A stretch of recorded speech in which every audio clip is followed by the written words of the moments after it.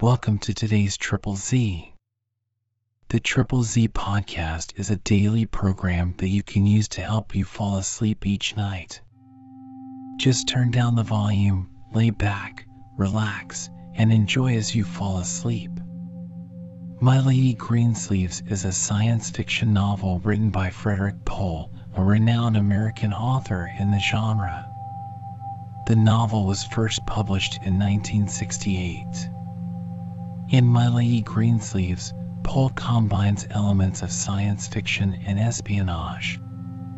The story takes place in a future where Earth has established colonies on other planets. The protagonist, Roger Tyson, is a secret agent who finds himself on a mission to uncover a mysterious plot that threatens the stability of the interstellar colonies.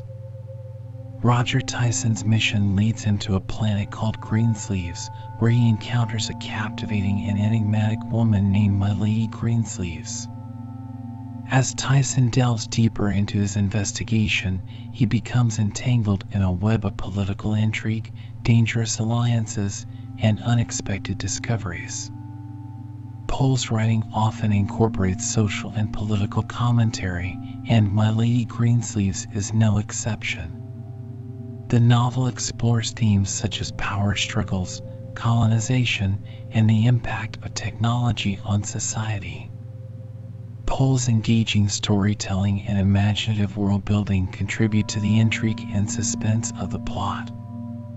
If you enjoy our program, please be sure to write us a review on your podcast platform and share us with a friend. You both might sleep just a little better at night. Our website is Triple Z, that's 3zs.media. You can also like and share our content on Facebook or our Instagram account ZZZ Media Podcast. Music for today's episode was provided by the Sleep Channel on Spotify. Hi. His name was Liam O'Leary, and there was something stinking in his nostrils. It was the smell of trouble. He hadn't found what the trouble was yet, but he would. That was his business. He was a captain of guards in a state's general correctional institution, better known to its inmates as the Jug, and if he hadn't been able to detect the scent of trouble brewing a cell block away, he would never have survived to reach his captaincy. And her name, he saw, was Sue Ann Bradley, detainee No. WFA 656R. He frowned at the rap sheet, trying to figure out what got a girl like her into a place like this. And, what was more important, why she couldn't adjust herself to it, now that she was in. He demanded, "Why wouldn't you mop out your cell?" The girl lifted her head angrily and took a step forward. The block guard, Sidero, growled warningly, "Watch it, Auntie." O'Leary shook his head. "Let her talk, Sidero." It said in the Civil Service Guide to Prison Administration, detainees will be permitted to speak in their own behalf in disciplinary proceedings. And O'Leary was a man who lived by the book. She burst out, "I never got a chance. That old witch Matthias never told me I was supposed to mop up." She banged on the door and said, "Slush up, sister." And then, 10 minutes later, she called the guards and told them I refused to mop. The block guard guffawed. "Wipe talk, that's what she was telling you to do." "Captain, you know what's funny about this? This Bradley is Dash." "Shut up, Sidero." Chapter 2. Captain O'Leary put down his pencil and looked at the girl. She was attractive and young, not beyond hope, surely. Maybe she had got off to a wrong start, but the question was, would putting her in the disciplinary block help straighten her out? He rubbed his ear and looked past her at the line of prisoners on the rap detail, waiting for him to judge their cases. He said patiently, "Bradley, the rules are you have to mop out your cell. If you didn't understand what Matthias was talking about, You should have asked her. Now I'm warning you, the next time dash. Hey, Captain, wait. Sodero was looking alarmed. This isn't a first offense. Look at the rap sheet. Yesterday she pulled the same thing in the mess hall. He shook his head reprovingly at the prisoner. The block guard had to break up a fight between her and another wench, and she claimed the same business said she didn't understand when the other one asked her to move along. He added virtuously, the guard warned her then that next time she'd get the Greensleeves for sure. Inmate Bradley seemed to be on the verge of tears. She said tautly, I don't care. I don't care. O'Leary stopped her. That's enough. 3 days in Block O. It was the only thing to do for her own sake as much as for his. He had managed, by strength of will, not to hear that she had omitted to say sir every time she spoke to him, but he couldn't keep it up forever, and he certainly couldn't overlook hysteria. And hysteria was clearly the next step for her. All the same, he stared after her as she left. He handed the rap sheet to Sodero and said absently, too bad a kid like her has to be here. What's she in for? You didn't know, Captain? Sodero leered. She's in for conspiracy to violate the category class laws. Don't waste your time with her, Captain. She's a figure lover. Captain O'Leary took a long drink of water from the fountain marked Civil Service. But it didn't wash the taste out of his mouth, the smell from his nose. What got into a girl to get her mixed up with that kind of dirty business? He checked out of the cell blocks and walked across the yard, wondering about her. She had every advantage decent civil service parents, a good education, everything a girl could wish for. If anything, she had had a better environment than O'Leary himself, and look what she had made of it. The direction of evolution is towards specialization, and man is no exception, but with the difference that his is the one species that creates its own environment in which to specialize. From the moment that clans formed, specialization began. The hunters using the weapons made by the flint chippers, the food cooked in clay pots made by the ceramists, over fire made by the shaman who guarded the sacred flame. Civilization merely increased the extent of specialization. From the born mechanic and the man with the gift of gab, society evolved to the point of smaller contact and less communication between the specializations, until now they could understand each other on only the most basic physical necessities, and not even always then. But this was desirable, for the more specialists, the higher the degree of civilization. The ultimate should be the complete segregation of each specialization, social and genetic measures to make them breed true, because the unspecialized man is an uncivilized man, or at any rate he does not advance civilization. And letting the specializations mix would produce genetic undesirables, clerk laborer or professional GI misfits. For example, being only half specialized would be good at no specialization. And the basis of this specialization society was, the aptitude groups are the true races of mankind. Putting it into law was only the legal enforcement of a demonstrable fact. Evening, Captain. A bleary old inmate orderly stood up straight and touched his cap as O'Leary passed by. Evening. Chapter 3. O'Leary noted, with the part of his mind that always noted those things, that the orderly had been leaning on his broom until he noticed the captain coming by. Of course, there wasn't much to sweep. The spray machines and sweeper dozers had been over the cobblestones of the yard twice already that day. But it was an inmate's job to keep busy. And it was a guard captain's job to notice when they didn't. There wasn't anything wrong with that job, he told himself.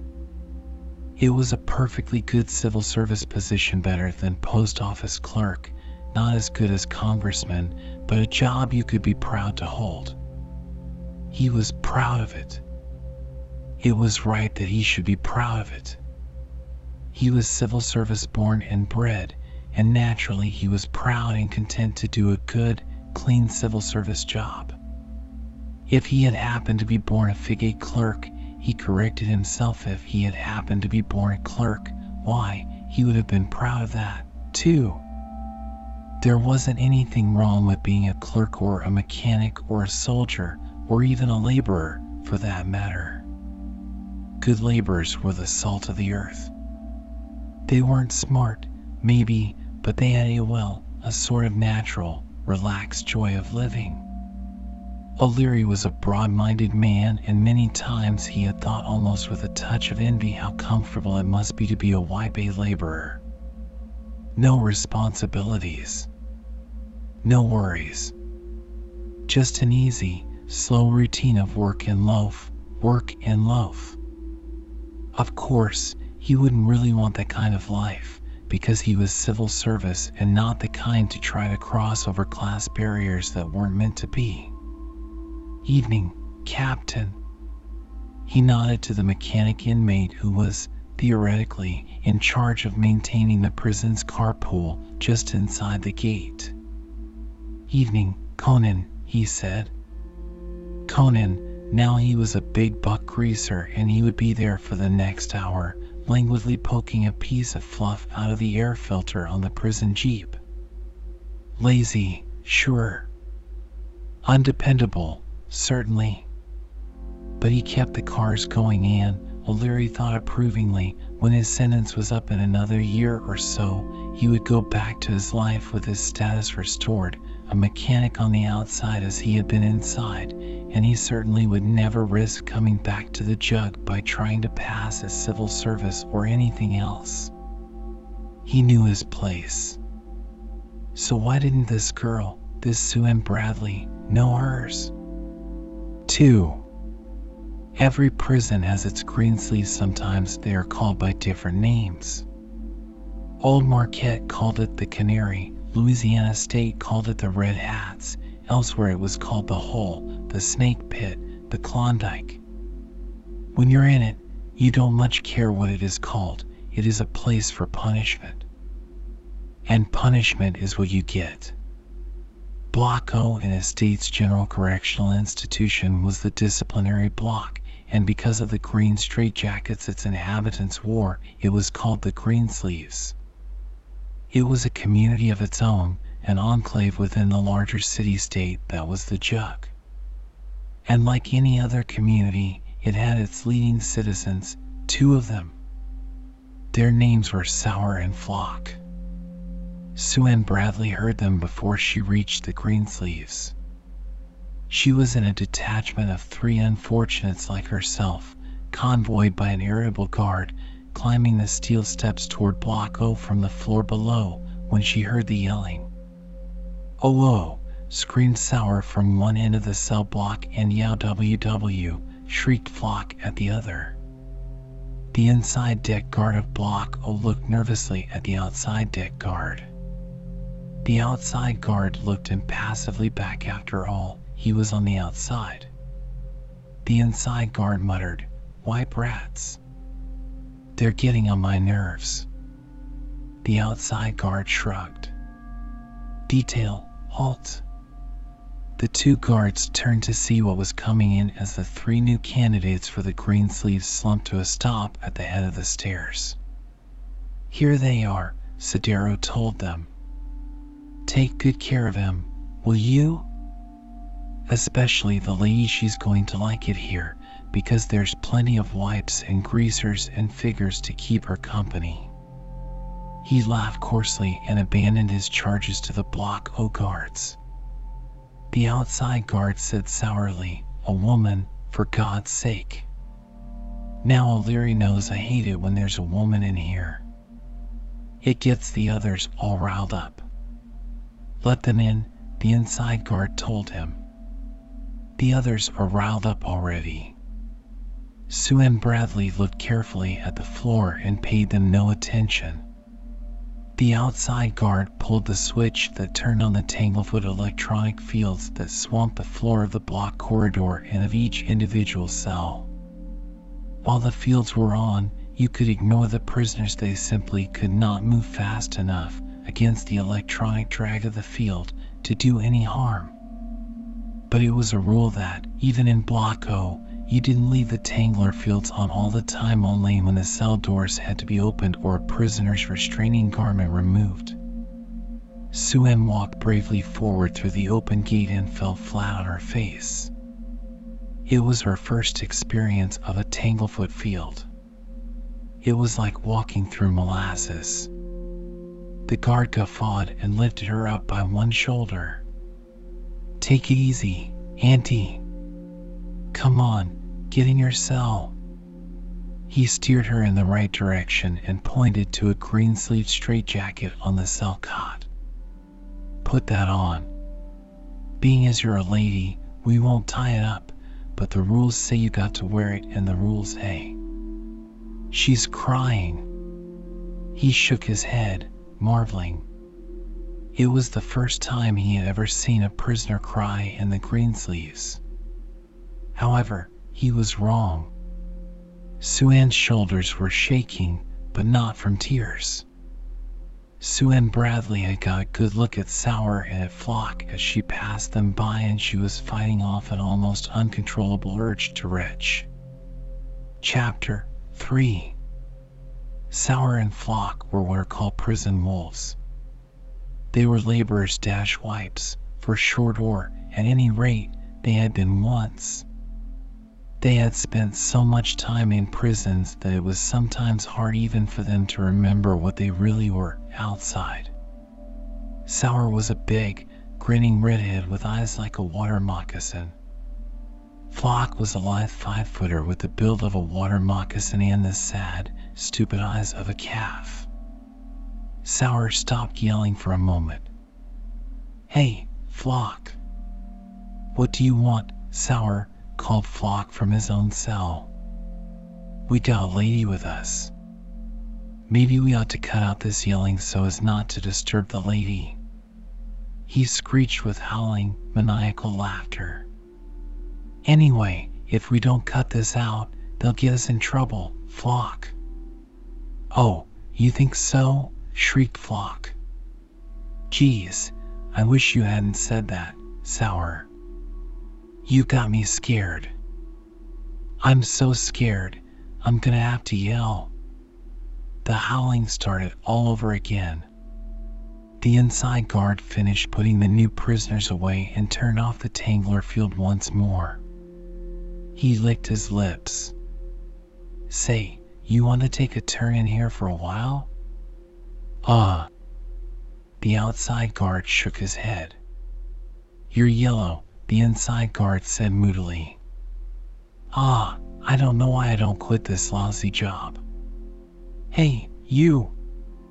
Pipe down or I'll come in and beat your head off." "Yee!" screamed Sour in a shrill falsetto. "I'm scared." Then he grinned at the guard, all but his water moccasin eyes. "Don't you know you can't hurt a wipe by hitting him on the head, boss?" "Shut up," yelled the inside guard. Sue and Bradley's weeping now was genuine. She simply could not help it. The crazy yelling of the hard-timers, Sour and Flock, was getting under her skin. They weren't even human, she told herself miserably, trying to weep silently so as not to give the guards the satisfaction of hearing her. They were animals. Resentment and anger, she could understand. She told herself doggedly that resentment and anger were natural and right. They were perfectly normal expressions of the freedom-loving citizens' rebellion against the vile and stifling system of category classes. It was good that Sour and Flock still had enough spirit to struggle against the vicious system. But did they have to scream so? The senseless yelling was driving her crazy. She abandoned herself to weeping, and she didn't even care who hurt her anymore. Senseless. It never occurred to Sue and Bradley that it might not be senseless, because noise hides noise. But then she hadn't been a prisoner very long. 3. I smell trouble, said O'Leary to the warden. Trouble? Trouble? Warden Schlottbeer clutched his throat, and his little round eyes looked terrified, as perhaps they should have. Warden Godfrey Schlottbeer was the almighty Caesar of 10,000 inmates in the jug, but privately he was a fussy old man trying to hold on to the last decent job he would have in his life. Trouble? What trouble? O'Leary shrugged. Different things. You know LaFawn from Block A? This afternoon, he was playing ball with the laundry orderlies in the yard. The warden, faintly relieved, faintly annoyed, scolded, O'Leary, what did you want to worry me for? There's nothing wrong with playing ball in the yard. That's what recreation periods are for. You don't see what I mean, warden. LaFawn was a professional on the outside, an architect. Those laundry cons were laborers. Pros and wipes don't mix. It isn't natural. And there are other things. O'Leary hesitated, frowning. How could you explain to the warden that it didn't smell right? For instance, well, there's Aunt Matthias in the women's block. She's a pretty good old girl, that's why she's the block orderly. She's a lifer, she's got no place to go, she gets along with the other women. But today she put a woman named Bradley on report. Why? Because she told Bradley to mop up and wipe talk, and Bradley didn't understand. Now Matthias wouldn't dash. The warden raised his hand. Please, O'Leary, don't bother me about that kind of stuff. He sighed heavily and rubbed his eyes. He poured himself a cup of steaming black coffee from a brew pot, reached in a desk drawer for something, hesitated, glanced at O'Leary, then dropped a pale blue tablet into the cup. He drank it down eagerly, ignoring the scalding heat. He leaned back, looking suddenly happier and much more assured. O'Leary, you're a guard captain, right? And I'm your warden. You have your job, keeping the inmates in line, and I have mine. Now your job is just as important as my job, he said piously.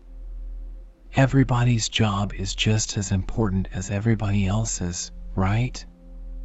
But we have to stick to our own jobs. We don't want to try to pass. O'Leary snapped, erect, abruptly angry. Pass. What the devil way was that for the warden to talk to him? Excuse the expression, O'Leary, the warden said anxiously. I mean, after all, specialization is the goal of civilization, right? He was a great man for platitudes, was Warden Schlottbeer. You know you don't want to worry about my end of running the prison. And I don't want to worry about yours. You see? And he folded his hands and smiled like a civil service Buddha. Chapter 4. O'Leary choked back his temper. Warden, I'm telling you that there's trouble coming up. I smell the signs. Handle it, then, snapped the warden, irritated at last. But suppose it's too big to handle. Suppose dash. It isn't, the warden said positively. Don't borrow trouble with all your supposing, O'Leary. He sipped the remains of his coffee, made a wry face, poured a fresh cup and, with an elaborate show of not noticing what he was doing, dropped 3 of the pale blue tablets into it this time. He sat beaming into space, waiting for the jolt to take effect. Well, then, he said at last. You just remember what I've told you tonight, O'Leary, and we'll get along fine. Specialization is the dash-o, curse the thing. His phone was ringing. The warden picked it up irritably. That was the trouble with those pale blue tablets, thought O'Leary. They gave you a lift, but they put you on edge. Hello, barked the warden, not even glancing at the view screen. What the devil do you want? Don't you know I'm what?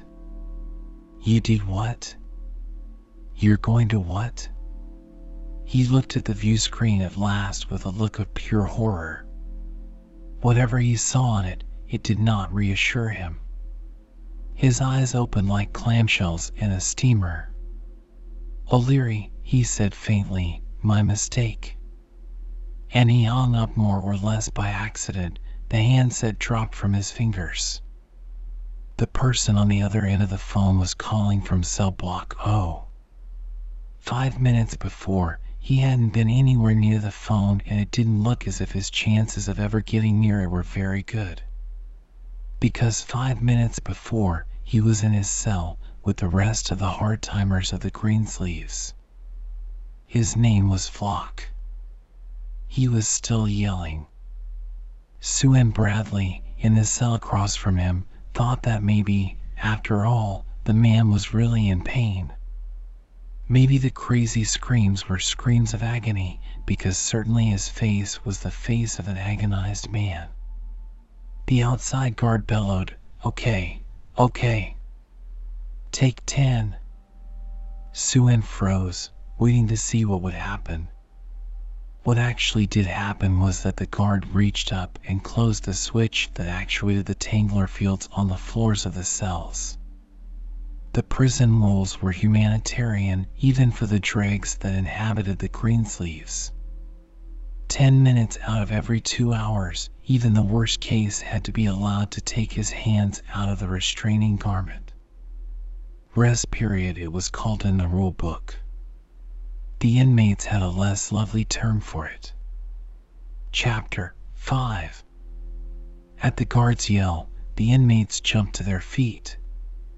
Bradley was a little slow getting off the edge of the steel slat bed. Nobody had warned her that the eddy currents in the tangler fields had a way of making metal smoke hot. She gasped but didn't cry out. Score one more painful lesson in her new language course.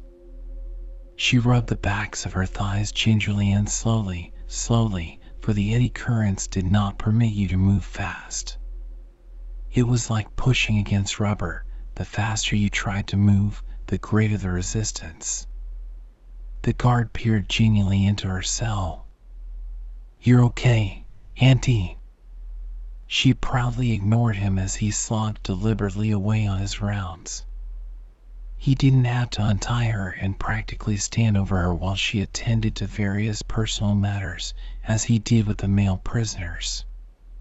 It was not much to be grateful for, but Sue Bradley was grateful. At least she didn't have to live quite like a fig like an underprivileged clerk, she told herself, conscience-stricken. Across the hall, the guard was saying irritably, "What the hell's the matter with you?" He opened the door of the cell with an asbestos-handled key held in a canvas glove. Flock was in that cell, and he was doubled over. The guard looked at him doubtfully. It could be a trick, maybe. Couldn't it? But he could see Flock's face, and the agony in it was real enough. And Flock was gasping, through real tears, cramps. I dash. Ah, you wipes always got pain in the gut. The guard lumbered around Flock to the drawstrings at the back of the jacket.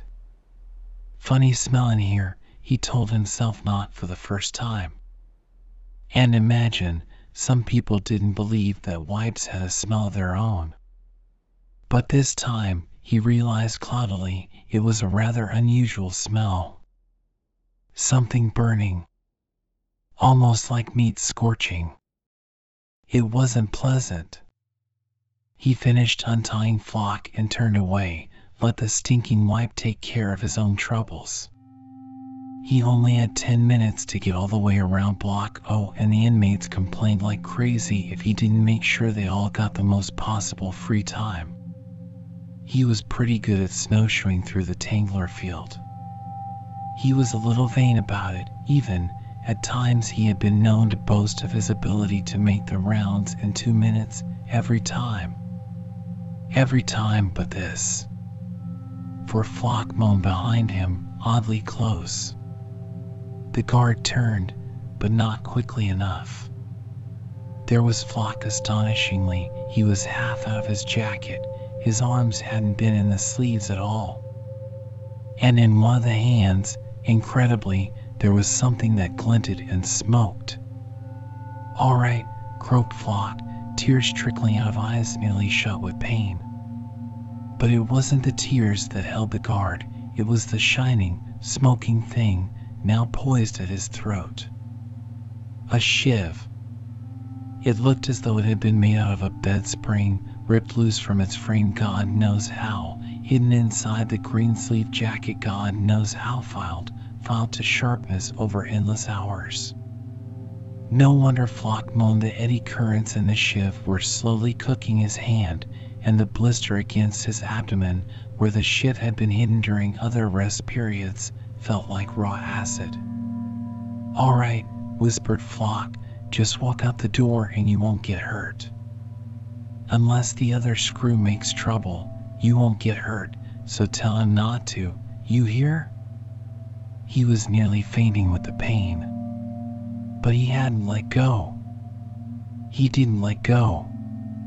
And he didn't stop. 4. It was Flock on the phone to the warden. Flock with his eyes still streaming tears. Flock with Sour standing right behind him, menacing the 2 bound deck guards. Sour shoved Flock out of the way. "Hey, warden," he said, and the voice was a cheerful bray, though the serpent eyes were cold and hating.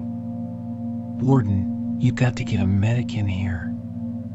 My boy Flock, he hurt himself real bad and he needs a doctor." He gestured playfully at the guards with the shiv. "I tell you, warden, I got this knife and I got your guards here. Enough said? So get a medic in here quick, you hear?" And he snapped the connection. O'Leary said, "Warden, I told you I smelled trouble." The warden lifted his head, glared, started feebly to speak, hesitated, and picked up the long-distance phone. He said sadly to the prison operator, "Get me the governor fast." "Riot." The words spread out from the prison on 7-league boots. It snatched the city governor out of a friendly game of seniority with his manager and their wives, and just when he was holding the pork barrel joker concealed in the hole. It broke up the base championship scramble finals at Hap Arnold Field to the south, as half the contestants had to scramble in earnest to a red alert that was real. It reached to police precinct houses and TV newsrooms and highway checkpoints, and from there it filtered into the homes and lives of the 19 million persons that lived within a few dozen miles of the jug. Riot. And yet fewer than half a dozen men were involved. A handful of men, and the enormous bulk of the city-state quivered in every limb and class. In its 10 million homes, in its hundreds of thousands of public places, the city-state's people shook under the impact of the news from the prison. For the news touched them where their fears lay. Riot. And not merely a street brawl among roistering wipes, or a barroom fight of greasers relaxing from a hard day at the plant. The riot was down among the corrupt sludge that underlay the state itself. Wipes brawled with wipes and no one cared, but in the jug, all classes were cast together. Chapter 5. 40 miles to the south, Hap Arnold Field was a blaze of light. The airmen tumbled out of their quarters and day rooms at the screech of the alert siren, and behind them their wives and children stretched and yawned and worried. An alert. The older kids fussed and complained, and their mothers shut them up. No, there wasn't any alert scheduled for tonight. No, they didn't know where Daddy was going. No, the kids couldn't get up yet. It was the middle of the night. And as soon as they had the kids back in bed, most of the mothers struggled into their own airwac uniforms and headed for the briefing area to hear. They caught the words from a distance not quite correctly. "Riot," gasped an aircraftswoman first class, mother of 3. "The wipes. I told Charlie they get out of hand in Ellis. We aren't safe. You know how they are about GI women. I'm going right home and get a club and stand right by the door and dash." "Club," snapped Alice, radar scope sergeant, with 2 children querulously awake in her nursery at home. "What in God's name is the use of a club? You can't hurt a wipe by hitting him on the head. You better come along to supply with me and draw a gun. You'll need it before this night is over." But the airmen themselves heard the briefing loud and clear over the scramble call speakers, and they knew it was not merely a matter of trouble in the wipe quarters. The jug. The governor himself had called them out.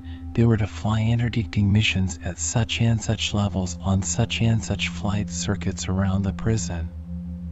The rockets took off on fountains of fire, and the jets took off with a whistling roar, and last of all, the helicopters took off, and they were the ones who might actually accomplish something.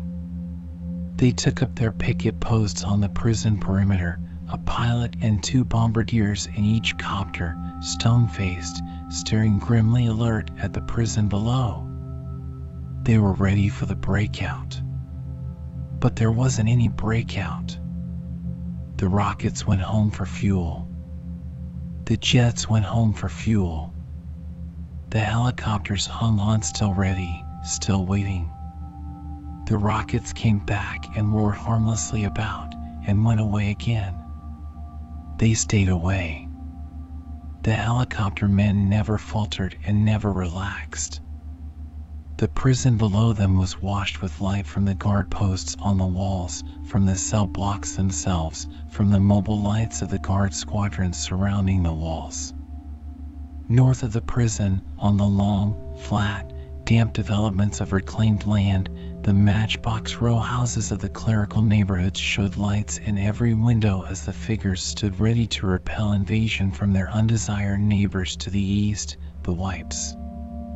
In the crowded tenements of the laborers' quarters, the wipes shouted from window to window, and there were crowds in the bright streets.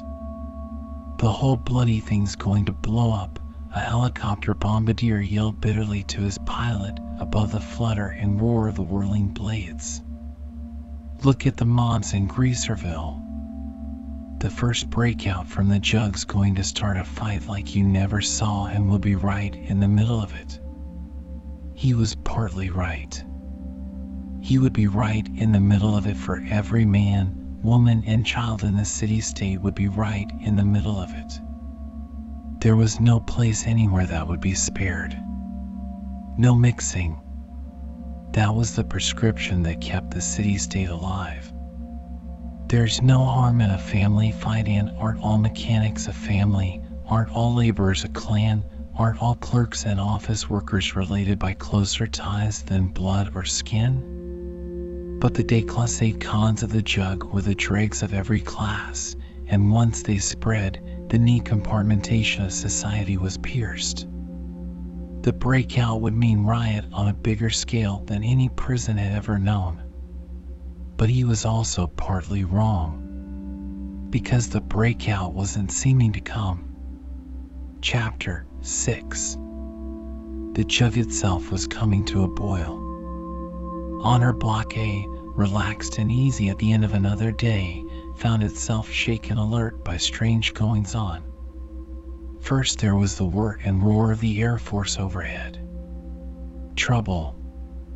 Then there was the sudden arrival of extra guards, doubling the normal complement day shift guards, summoned away from their comfortable civil service homes at some urgent call. Trouble for sure. Honor block wasn't used to trouble. A block was as far from the Greensleeves of O block as you could get and still be in the jug. Honor block belonged to the prison's half-breeds, the honor prisoners, the trustees who did guards work because there weren't enough guards to go around. They weren't Apaches or Paiutes, they were camp-following Indians who had sold out for the white man's firewater. The price of their service was privilege, many privileges. Item: TV sets in every cell. Item: hobby tools to make gadgets for the visitor trade, the only way an inmate could earn an honest dollar. Item: in consequence, an exact knowledge of everything the outside world knew and put on its TV screens, including the grim, alarming reports of trouble at Estates General and the capacity to convert their hobby tools to other uses. An honor prisoner named Wilmer LaFawn was watching the TV screen with an expression of rage and despair. LaFawn was a credit to the jug. He was a showpiece for visitors. Prison rules provided for prisoner training. It was a matter of rehabilitation. Prisoner rehabilitation is a joke, and a centuries-old one at that, but it had its serious uses, and one of them was to keep the prisoners busy. It didn't much matter at what. LaFawn, for instance, was being rehabilitated by studying architecture. The guards made a point of bringing inspection delegations to his cell to show him off. There were his walls, covered with pin-ups but not of women. The pictures were sketches LaFawn had drawn himself. They were of buildings, highways, dams and bridges. They were splendidly conceived and immaculately executed. Loca that, the guards would rumble to their guests. There isn't an architect on the outside as good as this boy. What do you say, Wilmer? Tell the gentleman how long you've been taking these correspondence courses in architecture? 6 years. Ever since he came to the jug. And LaFawn would grin and bob his head, and the delegation would go, with the guards saying something like, "Believe me, that Wilmer could design a whole skyscraper and it wouldn't fall down either." And they were perfectly, provably right. Not only could inmate LaFawn design a skyscraper, but he had already done so. More than a dozen of them. And none had fallen down. Of course, that was more than 6 years back, before he was convicted and sent to the jug. He would never design another.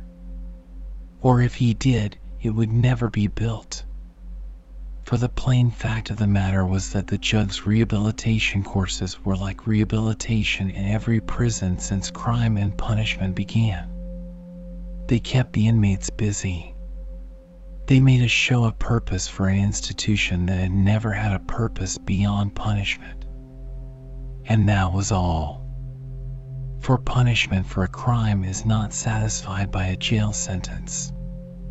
How does it hurt a man to feed and clothe and house him with the bills paid by the state? LaFawn's punishment was that he, as an architect, was through. Savage tribes used to lop off a finger or an ear to punish a criminal. Civilized societies confine their amputations to bits and pieces of the personality.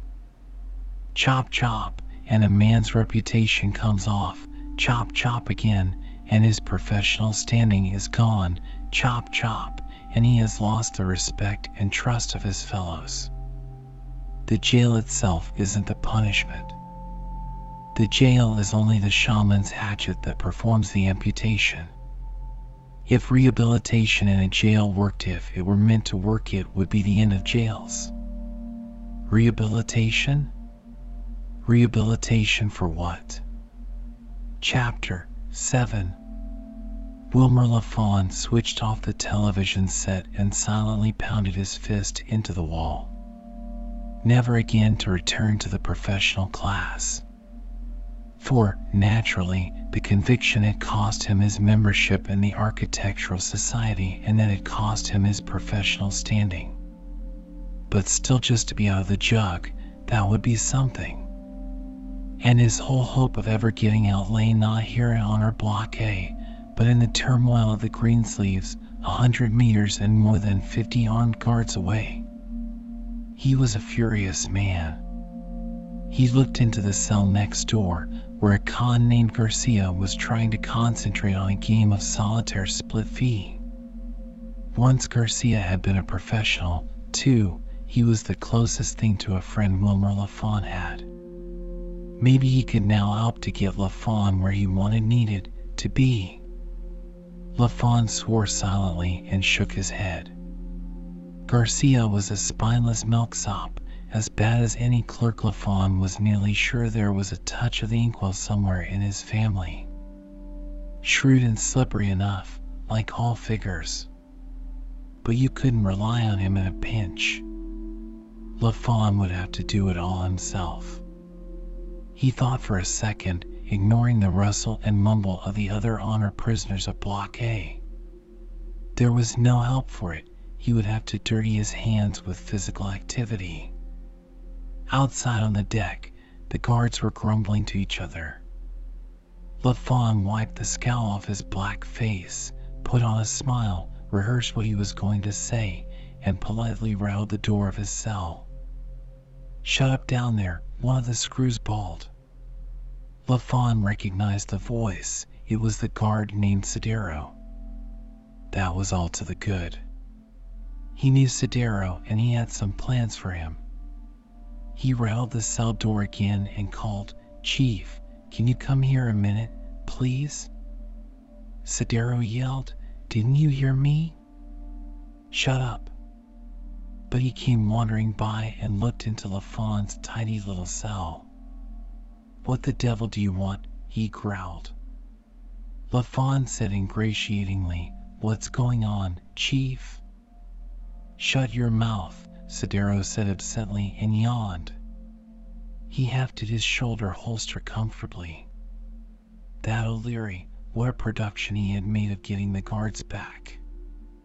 And here he was, stuck in Block A on the night he had set aside for getting better acquainted with that little blue-eyed statistician from the census office. "Ah, Chief. The television says there's something going on in the Greensleeves. What's the score?"